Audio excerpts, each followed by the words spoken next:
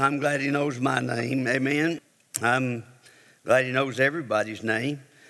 And that means that God gave everybody an opportunity that ever came through a mother's womb to be saved. And he knew you before you was ever even born. And he loves you and wants to save you. If you're here today and you don't know him, he wants to know you. But he can't know you if you're going to run from him. So you need to run to him because he's waiting on you. And I hope you'll do that today. Going back to Israel this week, it was always a joy of my life. It's harder now for me to do it. I wasn't even sure I could. I thought I might be in the Jerusalem hospital. But as it turned out, the Lord was good, gave me grace. I baptized 20 in the Jordan River. And one of them, after we got through, we had several folks with us that wasn't from our church. When I got through, there was a guy from Detroit, Michigan, and said, "Would you baptize me?"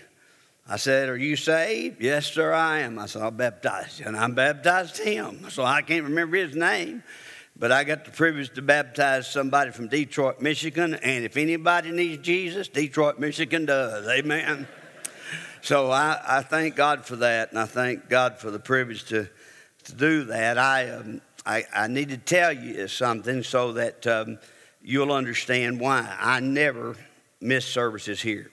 Over 38 years, the only time I miss a service, if I'm preaching somewhere else, and I don't even take Sunday morning revivals except once a year. Only other time I'm gone is in Israel, and I've quit taking Sunday morning revivals because of that. And so Sunday night occasionally, and for the last 2 or 3 years, I've not done that because I've not been able to. I've just been doing one-night conferences and things. But I've got to board a plane as soon as I leave church today or the middle of the evening and go back to Jacksonville. I tried to get a late flight. There was just none going that way. And so I'm going to have to board a flight headed back to Mayo Clinic, and I'll be there through Wednesday afternoon, and I'll be home Thursday morning. But they are set up to thoroughly do all the clinicals, all the blood work, all the CT scan. They have, they see some things that they think that maybe Vanderbilt and others have missed. And so that's why I'm going, and this is my last trip. If nobody finds anything, I'll just go crazy with you, all right? We'll go crazy together. How's that? But I just ask for your prayer. Don't like to miss church. And I've missed more these last 2 weeks than I ever have in my whole ministry combined in a month. So, but I understand our young men did well. I understand our other young men, our staff, did well. And they'll do well again this week, just 2 times, and I'll be back next Sunday. And from then on, hopefully, till Jesus comes. So turning your Bible today to Matthew chapter 25. Matthew chapter 25. I can go to Israel. I have absolutely no sinus problems. I have absolutely no allergy problems. I have absolutely none of those things. I'm serious. I didn't have any problem. Never even feel better over there. My joints feel better. Everything feels better over there. And in that arid climate that they have, they don't get much rain. But the moment I set foot into Tennessee, and I'm not kidding, before I could get home, I was sniffing and snorting. And so I love I love Tennessee. It'll always be my home. But I just wish God would move a little of Israel's climate here to us, and it would help some of us. I'm preaching on the 8 judgments of God, and today we'll be preaching on judgment number 5. I'm going to call today, this is the judgment of the chosen. That's what the title of our message today will be, the judgment of the chosen. Our 8 judgments of God has been, first of all, the judgment of the cross. And second of all, the judgment of confession. And thirdly, the judgment of chastisement. And fourthly, the judgment of the church. Judgment must first begin at the house of God, right? And the judgment of the church. Well, we're coming to now one of the more difficult ones, and people struggle with this interpretation. Some takes this as two judgments, and I see it as one. So we're going to see the judgment that's normally called the judgment of the sheep and the goats. I'm calling it the judgment of the chosen. Do you have Matthew chapter 25? Yes. Look at verse number 31. When the Son of Man shall come in his glory, and all the holy angels with him, then shall he sit upon the throne of his glory. And before him shall be gathered all nations. Now you think about that. Before him shall be gathered all nations. That doesn't mean everybody in the nation. That means that the leaders of all nations will be gathered there. And he shall separate them one from another as a shepherd divideth his sheep. And he shall set the sheep on his right hand and the goats on the left. And then shall the king say to them on his right hand, Come, ye blessed of my Father, inherit the kingdom prepared for you from the foundation of the world. For I was hungry, and you gave me meat. I was thirsty, and you gave me drink. I was a stranger, you took me in. Naked, and you clothed me. I was sick, and you visited me. I was in prison, and you came unto me. Then shall the righteous answer him, saying, Lord, when saw we thee hungered and fed thee, or thirsty and gave thee drink? When saw we thee a stranger and took thee in, or naked and clothed thee? Or when saw we thee sick or in prison and come unto thee? And the king shall answer and say unto them, Verily I say unto you, inasmuch as you've done it to one of the least of these, my brethren, you have done it unto me. Now I'm going to preach all the way through verse 46, but that's the reading of our text today, so let's bow in prayer.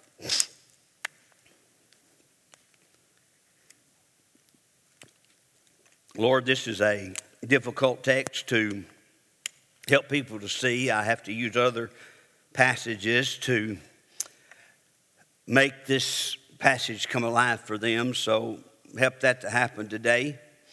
Help folks not to get bored. Help folks not to get distracted. Help folks not to be non-focused. And help the Holy Spirit of God to just somehow capture our attention to what you want to say to us today.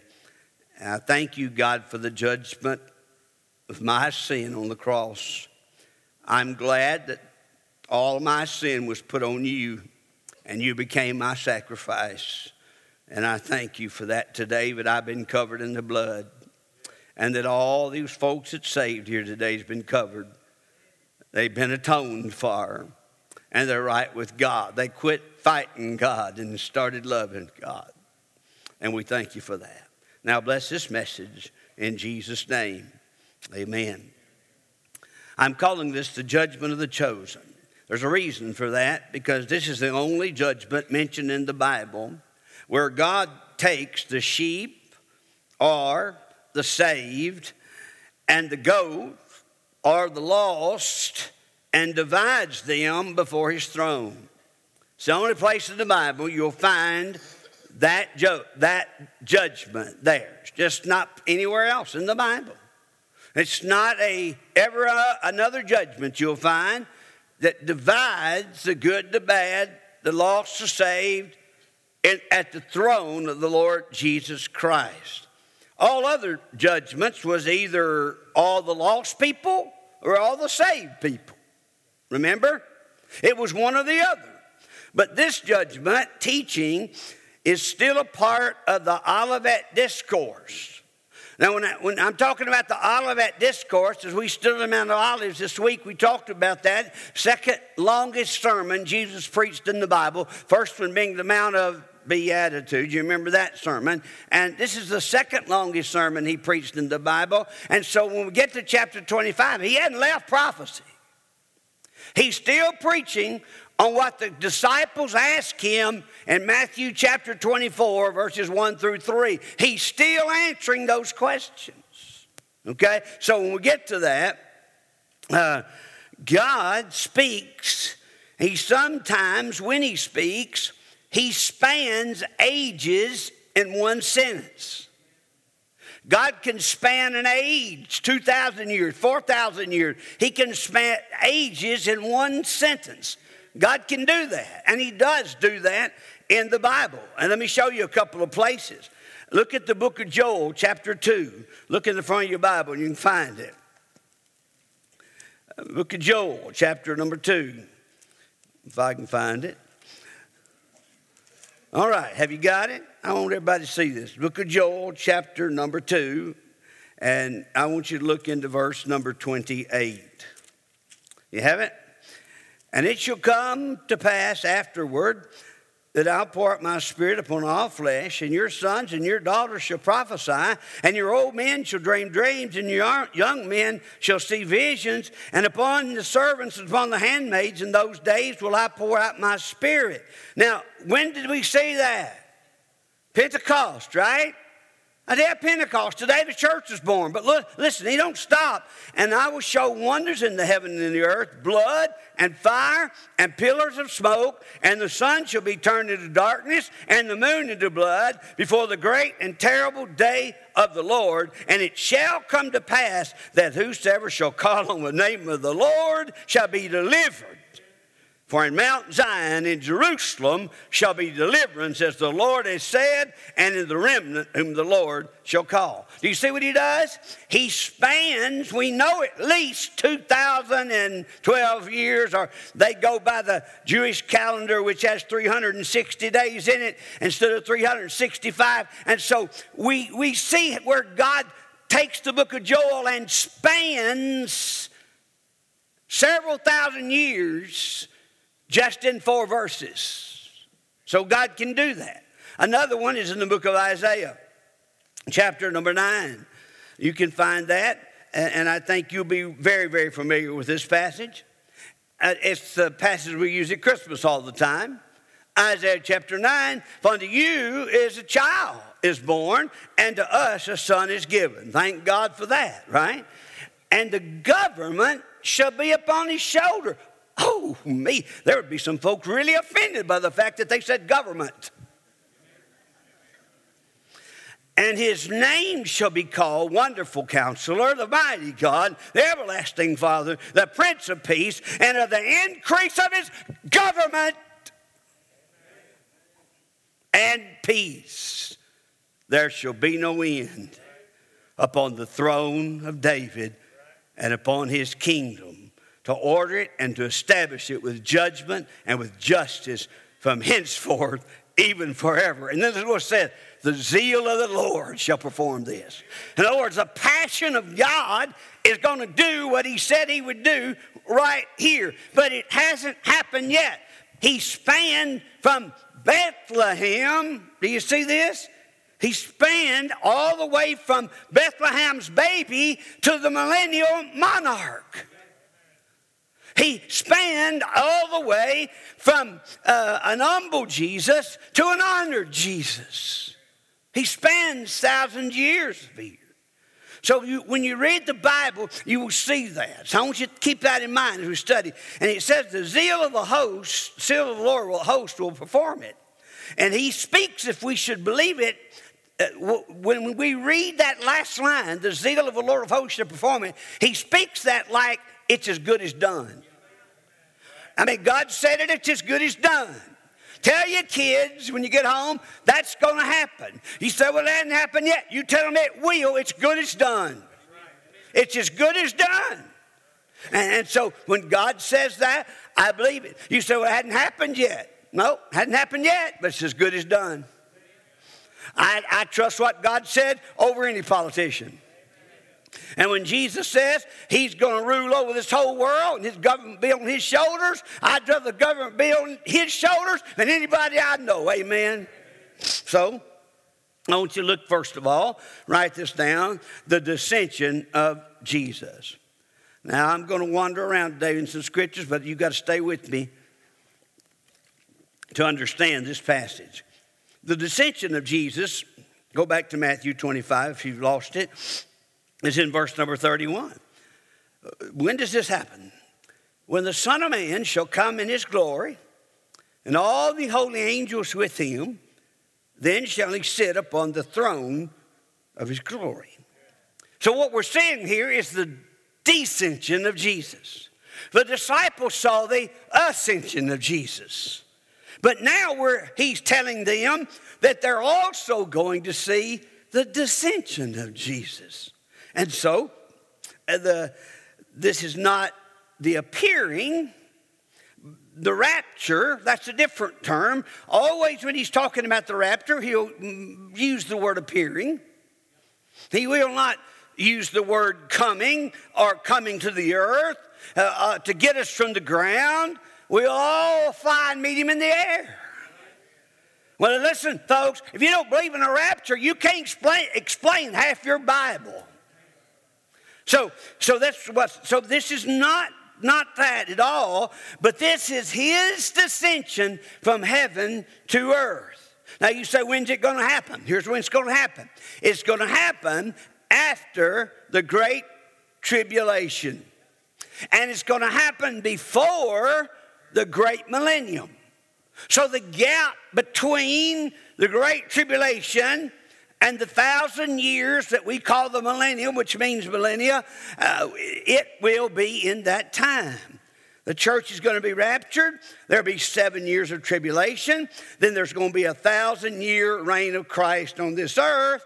And this judgment is after the tribulation. You get a little touch of that in Matthew chapter 24, verses 29 through 31, I think kind of makes that clear. Immediately after the tribulation of those days, and he goes on to tell, and then shall appear the sign of the Son of Man in heaven, and they shall see the Son of Man coming. And verse 31, and he shall send his angels with the sound of a trumpet, and they shall gather together his elect from the four winds, from one end of heaven to the other. So we know right there that it comes after the second coming of Christ. And when he comes the second time, first thing he's going to take care of, you remember, is the Battle of Armageddon. Now he's not done. That closes out the tribulation period, or what's called the Great Tribulation period. So it's going to be after the Great Tribulation, before the Great Millennium.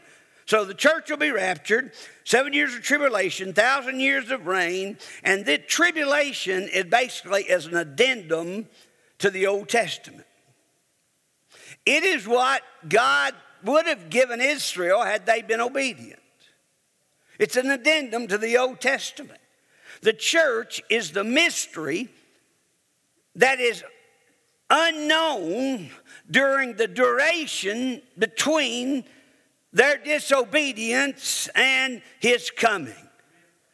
That's why in the New Testament he keeps revealing things to the church, because the church is the mystery. Look at Daniel chapter 9. Look at Daniel chapter 9. I think it's in my Bible. Here you go. Daniel chapter 9. Y'all with me? Verse 24. I'm giving you plenty of time. Verse 24. 70 weeks are determined on the people and on the holy city to finish the transgression, make an end of sins, to make reconciliation for iniquity, and to bring in everlasting righteousness, and to seal up the vision and prophecy, and to anoint the most holy. That's Jesus. Know therefore and understand that from the going forth of the commandment to restore and to build Jerusalem unto the Messiah and the Prince shall be 7 weeks, 62 weeks. Now a week here, biblically, that is interpreted what we call years here, all right? And the Bible says that the Prince shall be 7 weeks and 62 weeks, and the street shall be built again, and the wall even in troublous times. And after 62 weeks shall Messiah be cut off, but not for himself. And the people of the Prince shall come and shall destroy the city and the sanctuary, and the end thereof shall be with the flood, to the war desolations are determined. So, in other words, we have a gap right here. The Antichrist sets up, middle of the Great Tribulation, after 3.5 years. He kicks the Jews out, begins to persecute them and kill them by the hundreds. And then sets himself up as God. So God said in verse 27, and he shall confirm the covenant with many for 1 week, that means 7 years. And in the midst of the week, he shall cause the sacrifice and oblation to cease. That's what the Antichrist is going to do. He's going to stop the sacrifices, which, by the way, is an abomination anyway. Now, they didn't need those sacrifices. You go to Israel today, oh, we're going to build a temple. They've already got it. We're going to all start sacrificial system again. I said, well, what about your sin now? Listen, if it took an offering every year to help you be freed from your sin, what are you going to do about these last 2,070 years? And, of course, they always come back with the question. They think they've been good enough that they're going to be not going to say you're okay going in. And you're never convinced them any different. But that's what the Antichrist is going to do. And that is determined, and it should be poured out on the desolate. So that's when, after the Great Tribulation, when? Before the Great Millennium. Now, where will it be? Where will this judgment be? This judgment is going to be on earth after the Battle of Armageddon. Then the 1,000 years of earthly bliss and paradise on earth shall begin. Now, let me show you this for those that don't believe it. And I'm not going to read every passage because I hope you'll go home and open your Bible and get to studying it. And this stuff will be all over you. Revelation chapter 20 and verse number 3. The Bible says they're going to throw the devil into the bottomless pit. And I'm going to be tickled to death about that. That he should deceive the nations no more. Did you notice what it said? Deceive the nations. You know who's in charge of our nations? Leaders. You know who's in charge of our leaders? The devil. Yeah. That's right.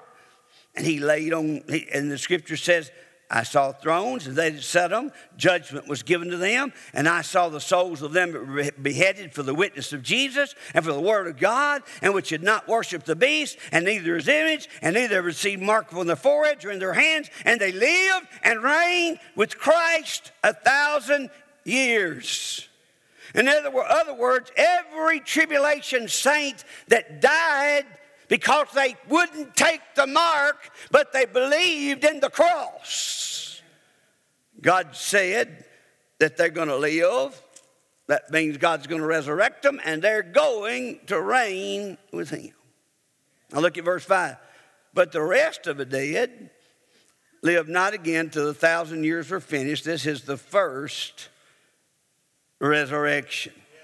Now that's after the tribulation, those people were still left alive. Now, look at verse 6. Blessed and holy is he that hath part in the first resurrection. I'm glad I'm in on that one. Now look, on such the second death hath no power. But we don't stop there. We're not going to hell. That's good. That's real good. That's real good.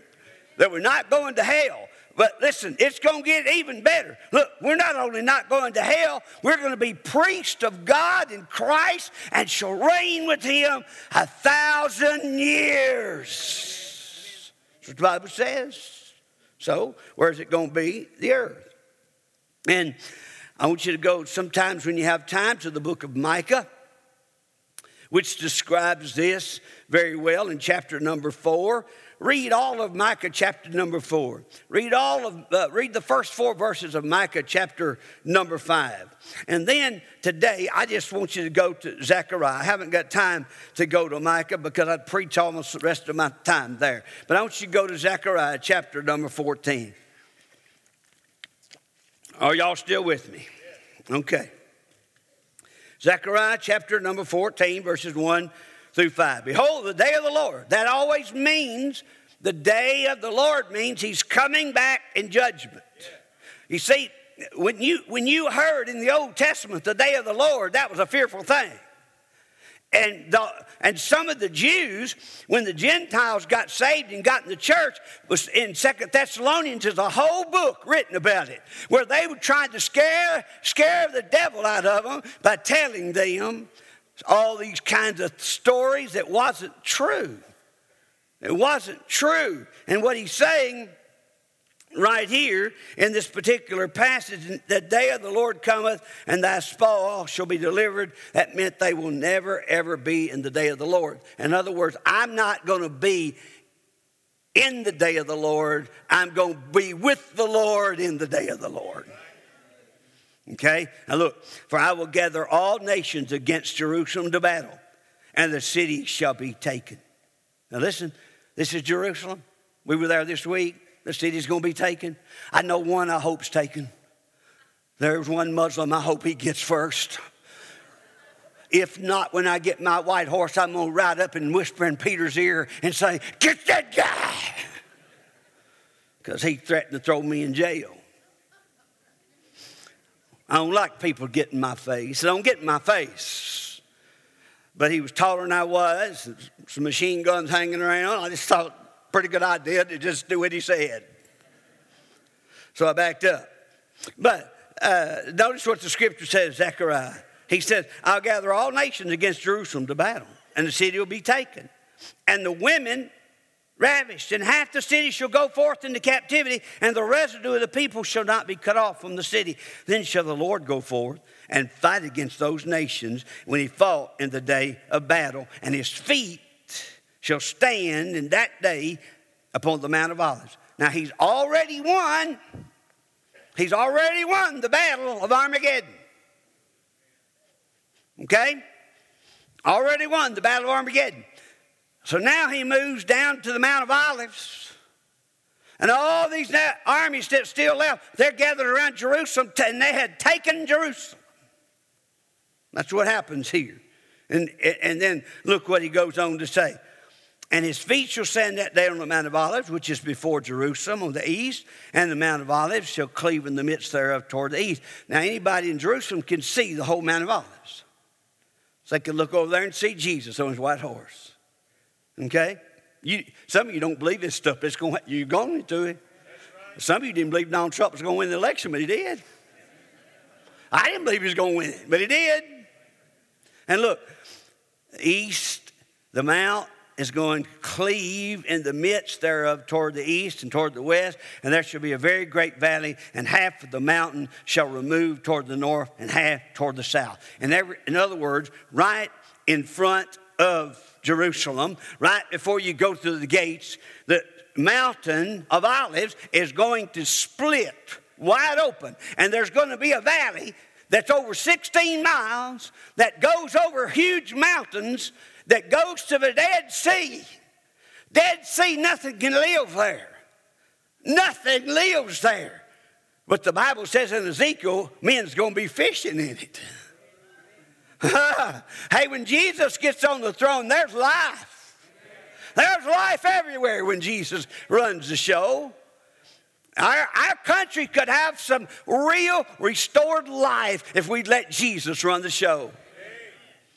And so the Bible goes on to tell us in verse 7 and 8, but it shall be in one day which shall be known to the Lord, not day or night.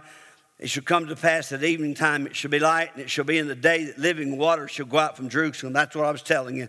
Half of them toward the former sea, and half of them toward the hinder sea, and the summer and the winter shall it be. He's talking about the Mediterranean and the Jordan. And the Lord shall be king over all. Say all. Say it again. All. And the Lord shall be king over all the earth. And in that day there shall be one Lord. And his name's not Allah. And his name is one. One. There'll be no other gods. Now, I could talk to you a lot about that, but you go study it for yourself. Number 3, who will it be for? Not the church. Church already been judged, right? We've already studied that. We had the judgment of the church. But it'll be for those who are left alive after the tribulation. Here's what I believe. I believe that the weapons will become primitive again because so many things will be happening during the Great Tribulation that folks will be throwing rocks at each other and shooting bow and arrows and throwing spears and slingshots and those kinds of things. And swords and spears and pitchforks. We're going to go back to that kind of fight because we've got nothing else. When I say we, not me. But notice the church is the one who this judgment is not for. It is for those left alive after the tribulation. The church is caught up. It's not the church. 144,000 Jewish evangelists is going to preach, Revelation 7 says. So don't you call God no mercy. In the worst period of time, when people have done everything but spit in God's face to his face, we've lived every way we wanted to live in this world, and God gives us day after day after day, and finally he raptures us up here in a few minutes, and we're gone to heaven. But he's not done. He wants everybody to be saved. He loves the world. So he gets him the 12 tribes of Israel, and he gets him 12,000. My guy this week said he knew which tribe he was in. He didn't know which tribe he was in. I said, how do you know?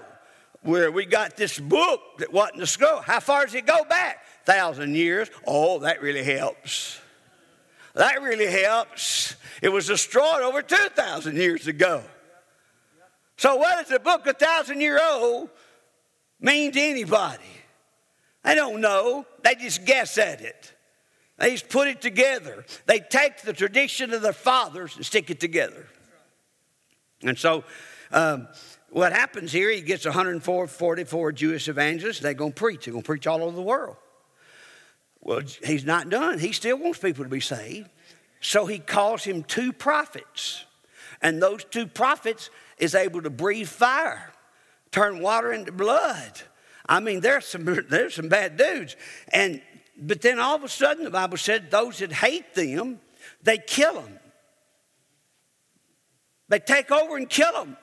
And they leave them in the streets of Jerusalem. This is in Revelation chapter 11, if you don't believe I'm telling you the truth. And so CNN's there, and you don't expect them to ever report the truth, but this is something they just can't miss. So CNN's there, along with NBC and ABC and NBC, I don't know, ABCDF, I don't know who, but everybody's going to be there. Fox going to be there.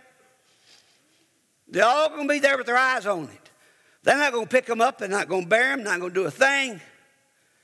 But after 3.5 days, those men whose bodies ought to be rotting and decaying, left laying in the streets of Jerusalem. They don't rot and decay at all. And in fact, God gives them brand new life. And up, he said this, come up. And when he said come up, they came up and they watched them ascend into heaven.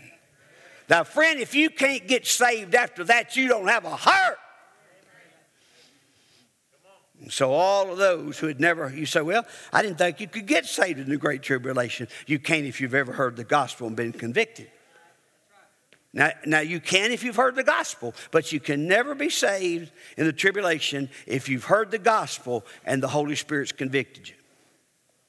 You can read it in 2 Thessalonians chapter 2, verse 10 through 12. It clearly tells us that. If you're here today and you're not saved and you say, I'm not going to, I'm your worst enemy. I'm your worst enemy because you can never, ever say to God, you didn't have a chance to be saved. Nobody up here can say it. Nobody down here can say it. We can't say it. Nobody in this building can say it. Not only that, nobody in the world can say it. But he just don't seem to be through yet. He ain't done yet. God so much wants to see people saved. It's the end. It's about over. There's only just a few more seconds to be ticked off. And so in Revelation 14:6, he gets him an angel. And an angel can't even be saved. And he flies through the whole earth and preaches the gospel where every tribe and nation and dialect will hear it. There'll be nobody anywhere that will not hear the gospel. So don't come, we want them at those poor people over there in Africa that don't get the gospel. Some of them have been more evangelized than you. That's right. We go mission trips to the places everybody else goes because we know it's safe. Just saying. Who will be with Jesus? Matthew 25:31, Matthew 24:31 says the angel's going to be with Jesus. Who else is going to be with Jesus? Saints going to be with Jesus. Because how do you know that? Folks, 1 Thessalonians chapter 3, verse number 13 says, when he comes, he'll come with all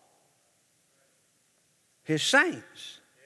Now, if he was coming down here to judge his saints, how could he come with all of his saints? Whoa!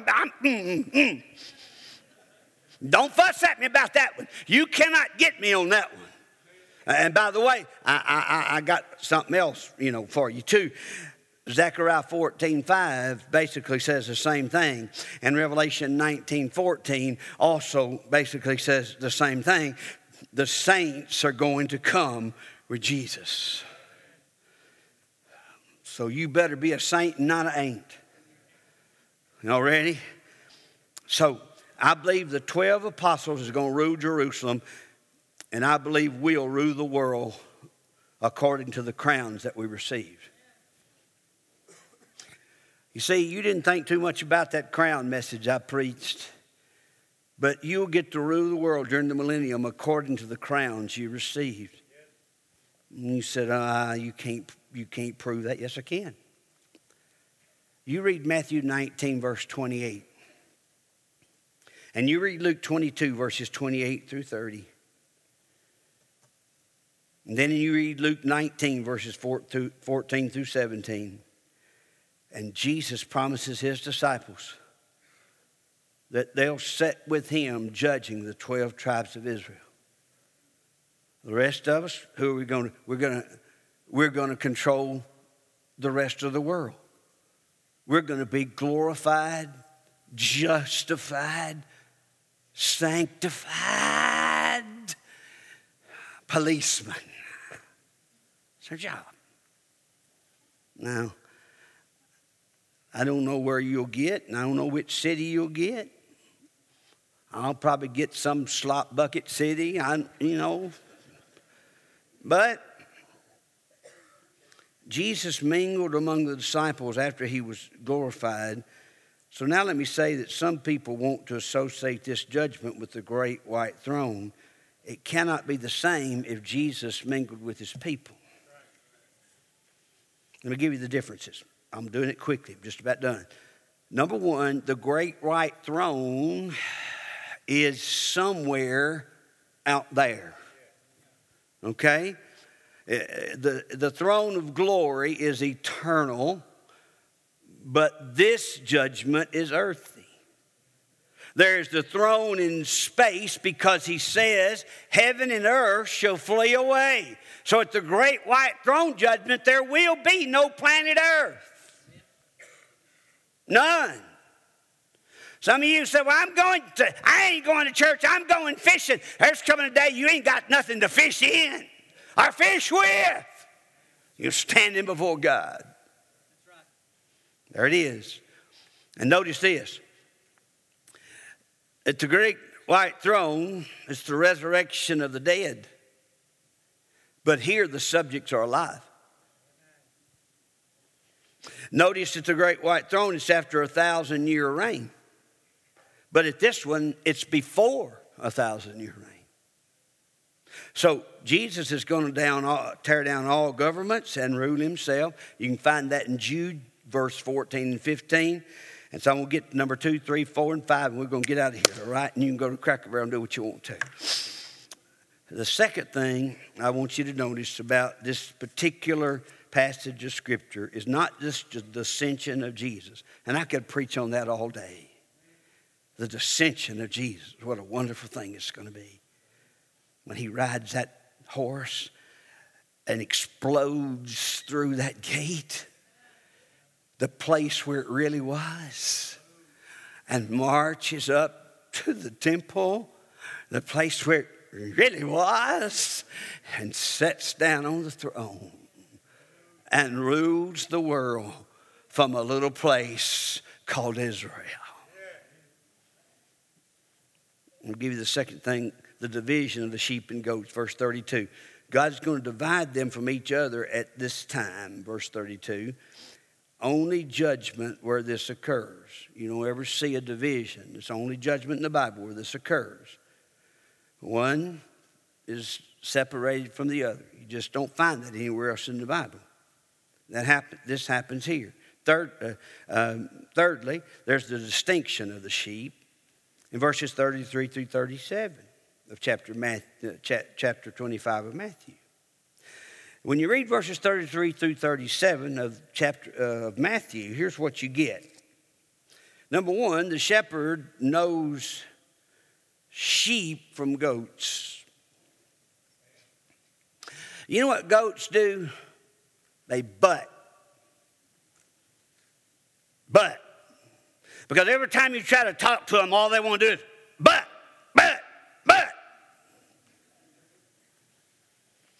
Now, an old preacher told me a long time ago, don't ever shoot at a goat because you'll miss and hit a sheep every time. And that's the truth. You don't go after the goats. You go after the sheep. And so notice what he says, the distinction of the sheep. The shepherd knows sheep from goats. Why? Goats is unruly. Goats cannot rest well when there's sheep around them. And goats does not feed well with the sheep. And yet, if you go to Israel or most any other place, you'll find mixed in with the sheep goats. Why? Because sheep are stupid. And the sheep don't know how to find a pathway, and they don't know where to walk, and they don't know what to do, so they put a goat with them so that goat can lead them around the side of a mountain, so all they do is just follow that old goat. That's why the goats is with them. Not because he's a sheep. He's just mixed in there. So Jesus knows who the sheep is and who the goat are. And look, not only that, he puts them on the right hand.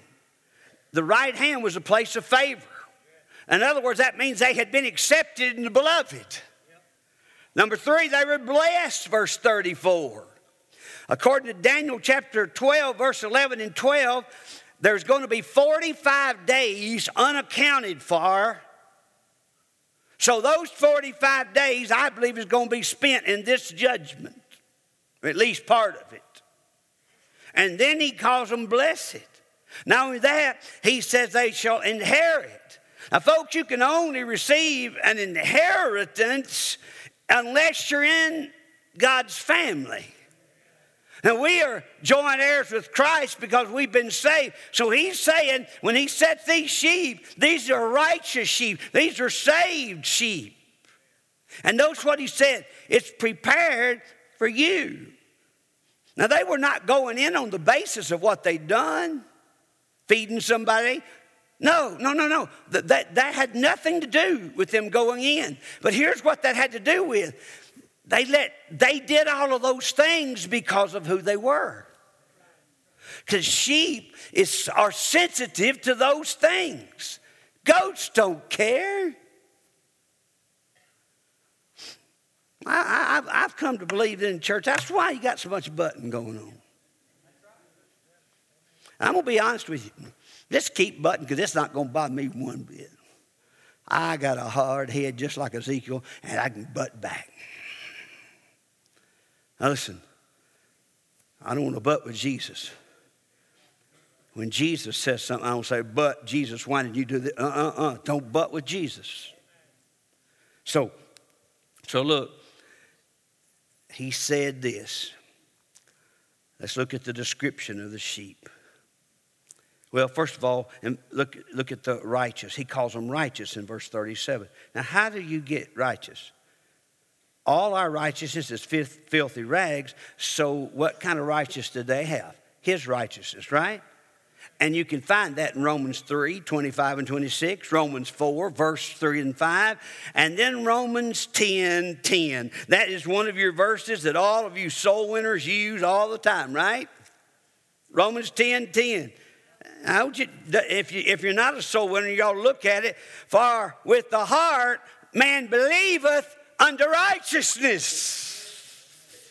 And with the mouth, confession is made to salvation. So everyone that Jesus set on the right with their mouth had confessed, and with their heart they had believed. They hadn't worked their way to heaven. They didn't go to heaven for all these things. They might have got crowns because of it. You know, they're still here. I'm almost done. So then he gives a description of the sheep in verse number 40.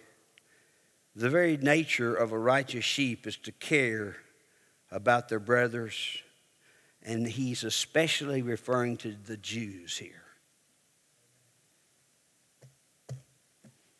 I got an ugly email when I got back. Nobody goes, no, none of you. I don't even know where they live, don't know nothing about it. Just got over a funeral I preached. Said I wasn't no preacher, and all kinds of things. And so you know what I said? I'm going to delete that because that's a goat. And that's a goat. And that's what happens. Because 1 John 2:29, 1 John 3:7 and 10, he makes it very clear. If you don't love your brethren, how can you call yourself righteous? Look, when he said the least of the brethren, he wasn't talking about the people who gets all the attention. He's talking about the people that got no attention. Look, they were needy in food, needy in friends. Listen, when we have a new member coming to this church, instead of you running out with your little clan and gossiping about what this happened and that happened and talking about the football game yesterday and talking about something that happened at work this week, why don't you hightail it over to a new member that you don't know and love them and love them and love them? Instead of sitting there with your little clique. I don't know them, and I've just got this personality that don't meet people. Anybody can walk up and shake a hand and say, hi, good to have you, unless you just can't talk, and then do it in sign language. There's some needy folks in our church. They need friends. They need somebody to love them. They need somebody to care about them. They need somebody to invest some time in them. So needy in friends, needy in clothing, needy in health, needy in prison. See, he wasn't talking about being on mobile patrol here. I don't even believe in that. I think that's the sorriest thing that's ever happened. They ought not to put anybody's face on a picture anywhere until they are proven guilty. So I'm against it. You can write me down. Tell them all. Now, if you've done something wrong, you deserve to be in jail. Well, look what he said. These people were what he's really talking about, persecuted sheep. Persecuted sheep. So these acts are well defined. And I say just three things and I'm through. Acts 17, verse 6 and 9, there was a man named Jason. The disciples, two of them, came to his house. He received them and loved them and ministered to them and cared for them because nobody else had a place for them. That's where they slept. But they left and went on their way, and when they did, the people of the city and the guards of the city came into Jason's house, and they took everything he had, stripped him of all of his goods, and beat him up. Folks, I believe we'll see that in the real near future. If you align yourself with people who are in love with Jesus, those things may well happen to us. Look at the destiny of the sheep, verse 46. The righteous have life eternal. But look at the damnation of the goats in verses 41 through 46. There was no chance to do or undo or redo. They were just going to hell. Now, hell wasn't for them. Hell was for the devil and his angels. But if you're determined to be a goat, that's where you're going. And that's one place I don't want you to go. Because I was heading there one day. And the hand of grace reached down and kept me from being a goat the rest of my life and made me a sheep. You said you've always been perfect? No way. Not even close. But I trusted one who was. And he's took care of me ever since. And I don't worry 1 second about where I'm going as a sheep. I know I'm stupid. I know I ain't got sense enough to find my way home. But I know one who does. And that's where we put our trust. He's the good shepherd. He's the chief shepherd. But the Bible says, most of all, he's the great shepherd. Have you trusted him? Have you trusted him? Do you believe any of this stuff? It's going to happen. Jesus said, just count it down. The zeal of the Lord will perform it. You remember when Jesus said, destroy this temple 3 days, I'll tear it down. Remember, build it back again. You remember what he said? Destroy this temple in 3 days, I'll build it back again. They said, 46 years we've been building this temple. What do you think you can do in 3 days? Jesus said, and in that particular passage, it talks about the zeal of the Lord that had eaten him up. In other words, he's so passionate. He was so burning in his heart about what he was going to do. None of them had a clue until they hung him on an old rugged cross. And 3 days later, he brought that temple up. And that's what he wants to do for you. He wants to bring you out of your nasty filth, wash you white as snow in the blood of the Lamb, and send you out of here saying, bah! Not but.